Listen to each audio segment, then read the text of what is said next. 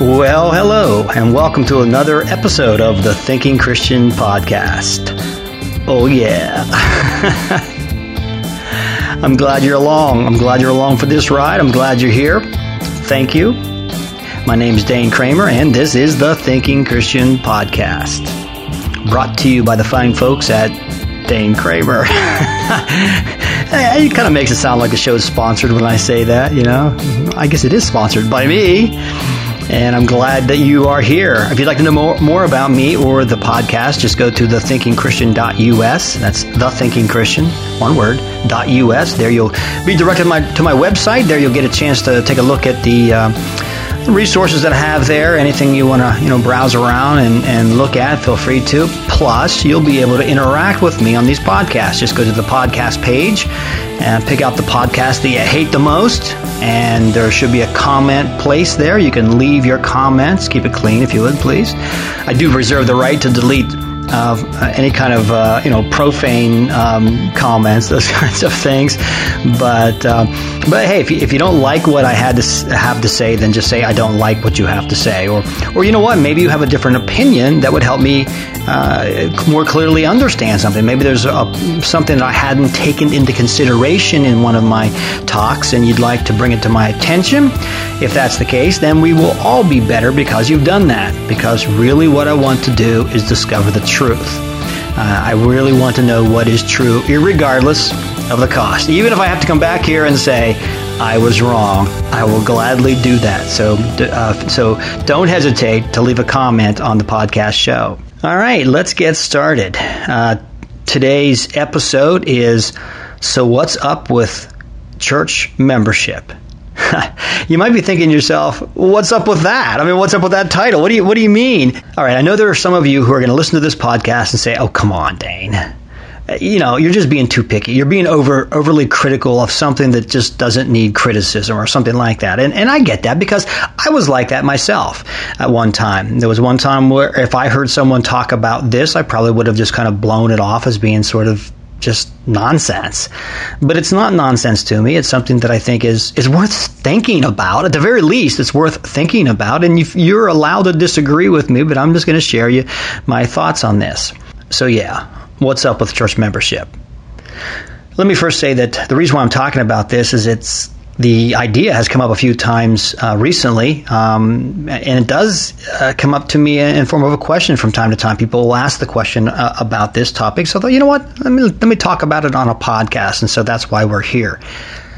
Now, let me begin with a story. I explained earlier in one of my other previous podcasts that I was a pastor for 11 years. I was a pastor at a major denomination, and I remember going over the rule books one time, the membership books, and coming across a man's name. I knew him, but I'd never seen him in church. I think I'd seen him at funerals. Somebody died in the family, he would show up. And what little I knew about him, as much as I could tell about him or anybody, I didn't get the sense that he was a Christian. I mean, just the way, what I'd heard about him and what I knew about him, there was nothing about him to make me believe that he was a follower of Jesus. And yet his name was on my church membership. And I couldn't figure out why. So I asked around, and eventually I was told that some previous pastor at one point had been approached by this man, and this man said, hey, I'd like you to baptize my baby. Which incidentally will be a nice topic to talk about sometime. But he said, I'd like you to baptize my baby. And the previous pastor said, well, sure, but someone's got to join the church for that to happen. And I guess he chose the short straw, or he lost the bet, or whatever the case may be, and he had to join the church. So he was a member of that church, which by the rules of the denomination made him a member of that denomination. And yet, as far as I could tell, he didn't love the Lord. He wasn't following Jesus. And yet he was a member of a church. And I think that incident kind of stuck with me. And it was sometime later that I really began to think about it a little bit. How this man who, as far as I knew, wasn't a follower of Jesus, yet he was a member of the church. So that's why I want to talk about this today, because I think it's sort of an interesting topic. And again, you don't have to agree with me, but just hear me out. Now, when I say a member, I need to use the proper definition because the Bible does talk about being a member. In Ephesians chapter 5, Paul says that we are members of Christ's body. So all of us who follow Jesus Christ, who are his disciples, all of us who are followers of Jesus are members of Christ's body. So we do have a membership, okay? But that's not really what I want to talk about today. The membership that I'm referring to is the membership that a lot of churches, not all, but a lot of churches require or promote. And basically what it means, if you become a member of that particular local church, your name goes onto some sort of register or rule book or something like that, and that you will get some sort of special privileges because you're a member. And that's the membership that I want to talk about. Now, any given Sunday, let's say you walk into a church and it's filled with people. I would say it's probably safe to assume that in that church there are people who are members of that church. Okay, people whose name are on some register or roster somewhere, and there are people who are not members of that church. Maybe they're a member of another church, they're only visiting on vacation, or maybe they're just not a member of any church, but they're there. So probably on any given church, at your church this Sunday when you walk in, you might think about this. This church, you can say to yourself, is full of people who are members and non-members. Now, it's completely possible that same church that we're supposing here, it's completely possible that everyone in that church, 100% of the people, are all members of Christ's body. Okay, they all belong to Christ, but some are members of the local church and some are not members of the local church. Now, I alluded earlier to privileges. Recently I went into Van Heusen's outlet store to get some pants, and the guy said, "Hey, would you like to be a Van Heusen member?" It's like, "Oh yeah, of course. Where do I sign up?" So I gave him my email address and my phone number, and bang, I am a Van Heusen member. He said, "You know what? And then next time you come in, you'll get 10% off your entire purchase." Sure enough, the next time I came walking in, I said, "I am a Van Heusen member. I get my 10% off." And sure enough, they gave it to me. That's sort of the special privileges that comes with being a Van Heusen member, or whatever they call it. I don't know. But churches offer membership, and with membership in their local church come with certain privileges that they don't offer to non-members, and that's kind of distinct. For example, some churches, if you're a member, they'll allow you to be a leader in that church. For example, you might be able to sit on the council or the board of elders, or whatever they call the leaders who lead the church. But if you're not a member, you can't sit on that council or that board or whatever, that group of elders. At some churches, if you're a member, you have voting rights. So that if the church needs to pick the color of the carpet, hey, we don't know whether we're going to get red or green or shag white in our church, we're going to take a vote on it. They'll say, but only members can vote. That privilege is reserved only for those who are members of this church. And so a lot of churches kind of do that. They offer perks. No, I'm being sarcastic here. They'll offer certain things that or privileges that members only can participate in. And you might think, well, so what? What's wrong with that? Just be a member if you want to vote. And exactly. I agree. If voting for the shag carpet is really important to you and you want to make sure your vote gets heard, and the only thing that stands between you and that vote is getting to be a member, and you feel led to be a member, then go be a member. So what? That's not a problem, because the Bible doesn't forbid it. The Bible doesn't say you can't be a member of a local church. It doesn't say you have to be either. It doesn't require that you become a member in that sense where your name is written down and you're given privilege. It doesn't require you to be a member. So I suppose you can be one if you want to be one. But what I want to point out to you is, the oddity of the whole thing. Remember, I talked to you about this man whose name I discovered on my church roll. If that church were voting on something and he happened, this was that one or two Sundays in the decade that he shows up for church, he could have every right to vote. Why? Because his name's on the list. But let's say there was a person there who attends week after week after week, and they're active in this and that, and they're giving money and they're praying for the church.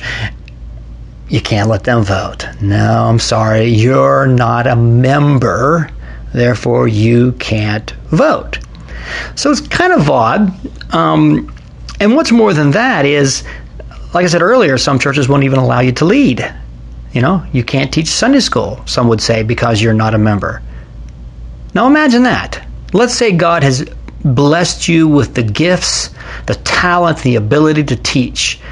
And you go to the pastor and say, hey, I am a good teacher. And the pastor says, you know what, I agree. I think you're a fantastic teacher. And you say, well, can I teach? Well, I'm sorry, you're not a member. So even though the Holy Spirit himself has blessed you with certain talents, that church just can't use you until you become a member of that church. Do you start to see, the oddity of it, like I am a little bit? Now, I'm maybe being a little facetious in the way I'm describing it, but it's not far off. I mean, there are churches that you can't get within 10 feet of that pulpit unless you're a member. And that's kind of strange, because what if God has blessed you with the ability to serve, yet hasn't convicted you to become a member? What do you do then? And to take it one step further, a lot of churches will require you to take some sort of pledge or oath as you join the church. I know that because I was a pastor and I did accept members into my church. And you would stand up and you would say something, will you support this church with your tithes and your presence and your prayers and something like that? And they will say, we will, or I will. Well, you've actually made a promise. You've made some sort of pledge to that church. What happens if you can't keep that pledge? What if some Sunday you decide to take the money that you typically give to that church, but there's a poor family down the street that you decide to give it to them? Have you broken your promise? Does God care if we break our promises? I think He does. And so why would we require people to make promises that they might not be able to keep when the Bible doesn't tell us that we have to have people in our church make these kinds of promises. The only vows that I can see a Christian actually making in the entire New Testament is making a vow or a pledge to Jesus Christ. That certainly is not just permitted, but it's encouraged. And Christians are allowed to take a vow in marriage. We're allowed to pledge ourselves to our spouses. But other than that, I don't see any good reason why we would take a pledge, especially to a church and a system that isn't required by Scripture. All right, now I know what pastors commonly say. I was a pastor, so that I know this, okay? They'll say, well, becoming a member, sure, it's not required by Scripture, but our membership lists help us as pastors know the people who we can count on, or the people that are really serious about their faith and want to take it to the next level. Okay, that's a joke. Seriously. And I say this as a previous pastor, that there are lots of names on the membership list who I could not count on, who disappeared once they joined the church, who I never saw but funerals and Christmas and Easter. I mean, these are not a bunch of people that I could count on. I could look out from the pulpit and see and know the people that I could count on, know the people who are serious about their faith. I didn't need a list of names to tell me who was serious. And quite honestly, that list of names was filled with a lot of people who weren't serious. Now, some other pastors say, well, this is a good way to be accountable. You join the church and you become accountable to the church, and we can hold you accountable, and that it's a good way of doing that in your Christian walk. Well, I suppose you could, but just because you're not a member doesn't mean that you're not accountable. I mean, if I'm going to a church and I participate there and I'm frequenting the church, but I'm not a member, and the church sees me caught in some sort of sin, I pray to God that they come to me and say, "Hey, Dane, we've noticed this about your life. You're living in sin." And I'm not going to say, "Hey, you can't say that to me because I'm not a member." And hopefully they would say, "Hey, we can't say that to him. He's not a member." Oh, that would be crazy. I mean, that is just insane. So that excuse, the accountability excuse, really just doesn't hold up. And it's kind of superficial, if you ask me. So why do we do memberships? Well, I suppose there's a myriad of reasons. Some of them probably aren't really good. ones. For example, in some churches, not every church and not every pastor certainly, but there are some churches, those numbers are important. I mean, you gotta show that you're growing, and what better way to do it than to watch that list just grow and grow and grow. You know, when I was a pastor, a few years before I stepped out of it, I came to this conclusion that I didn't care about membership, and I never talked about it. I wasn't interested in driving that list longer and adding names to it. Now, if someone came to me and said, "Hey, I'd like to be a member of this church," absolutely, yeah, you can. If that's the way God is leading you, then we'll take your membership. But I certainly didn't require it, and I didn't care about it, to be honest with you. I suppose that made me a very poor candidate for continuing in that particular church because they saw things differently than me. But a lot of pastors and churches look at that list of names and turn that into numbers, and now they can judge how well the church is growing by how many names are on that list. And again, that just strikes me as somewhat superficial, you know? Maybe some pastors like to sit around and say, well, you know, I took in 4 new members this week, and last month I took in 7 new members, and, you know, it sounds very impressive, like, wow, that church is happening, that church is growing. I mean, it sounds a lot better than, oh, I haven't taken a member in 5 years, you know, but I'm helping people grow in Jesus Christ. You know, that might sound kind of hollow to some people.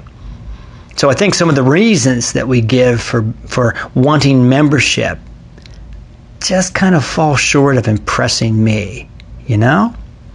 And after a while, I just became unimpressed with church membership. What's interesting is, as I was nearing my end of tenure as a pastor, I started to reach some conclusions that were somewhat different than the church I was involved in. And one of those things was about church membership. Now, at the time, my wife was attending another church, and I started talking to the pastor there. He's no longer there now, but and I'm not going to name the church. I mean, it's the church I still go to. Some of you know what I'm talking about, but that's not important. There was a pastor there, and I started talking to him, and we had a lot of great talks about the way I was seeing things differently. And turns out I thought I was crazy. I thought I was, you know, this Lone Ranger kind of guy who was just seeing things differently than everyone else. And I found out, no, that's the way he saw it. And that's the way a lot of people at his church saw it. And so I eventually became active at that church. And what was remarkable is the pastor meant it. He let me teach. He even let me preach from his pulpit. And I was not a member of the church. That's pretty remarkable. And there's a lot of people who wouldn't allow those kinds of things because your name isn't on some sort of list. Do you find that kind of odd? I mean, I do. Now, let me point out, I'm not dissing church membership. If you are not a member but feeling led to be a member, well then let the Spirit lead you. Maybe the Spirit is leading you to become a member of that church. Or if you are a member of a church already, I'm not trying to make anybody feel guilty about it. I mean, you know, if that's where God has called you, if that's what you decided to do, then continue to be a member. Continue to fill out your pledge or your oath you took. I mean, you don't want to break your promises, so do what you promised you would do. And there's nothing wrong with fulfilling promises, not at all. But for me, I've just kind of reached the conclusion that I don't feel like I need to be a member of any particular church. I live in Somerset, Pennsylvania, so you could say I belong to the church in Somerset, just like Paul wrote to the church in Rome or the church in Corinth.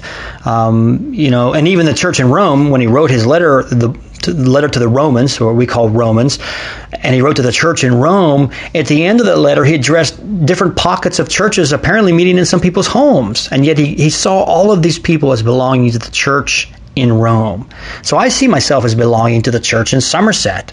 I'm a part of the body of Jesus Christ that lives in Somerset, Pennsylvania. Why is that not good enough?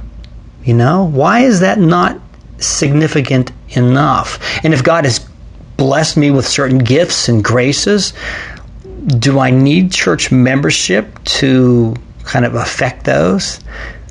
I mean, it's almost like saying, well, Dane, we're glad you're in the body of Christ. Now, for the real step, join the church.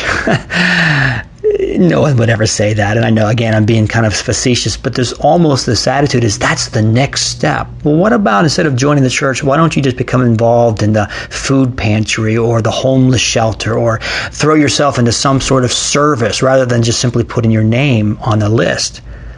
And like I said before, a lot of people who are on those lists, and if you're a pastor, think about your own lists. There's probably a lot of people on there, they don't come anymore. You don't see them at all. Why would I want to join that group of people? Why would I want to put my name in that list of people who can't be counted on? I'll just keep it off, thank you. I just don't see the need. If I'm going to your church and you think, hey, Dane, we could use you. You've got some talents that we could put to work. We see God working in your life. We'd really love to have you active here, but we need you to become a member. I think my response would be, well, then if you really want me to be a member, why don't you make me a member? Why don't you just simply say, hey, we claim now Dane is our member of our church. Just make me a member. What would be wrong with that? I have no objections. If someone wants to claim me as a member of their church, go for it. Go to your own council, your own pastors. Hey, I'd like Dane to become a member of our church. See what kind of answer you get. But that's not the way it's going to work. And that's not the way it does work. But it ought to, right? So what's up with church membership? I'm just asking you to think. For me, I've reached the conclusion that I don't feel led or the need to be a member of any church because I'm a member of the body of Christ, and in my opinion, I think that is sufficient. And if someone says, well, then you can come here but you can't participate, that just seems to me kind of sad, and I think speaks more about their attitude than their understanding of what real church membership is, because I am a member of Jesus Christ. Well, I hope this has made you think a little bit, and feel free to leave a comment. Like I said, I won't argue with you. Just feel free to tell me where I've erred, and if you disagree, just go to my website and tell me why you disagreed, and we'll leave it at that. Something to think about, because that's what we do on The Thinking Christian. This is Dane Kramer, and I'm signing off once more. Hope to see you next time.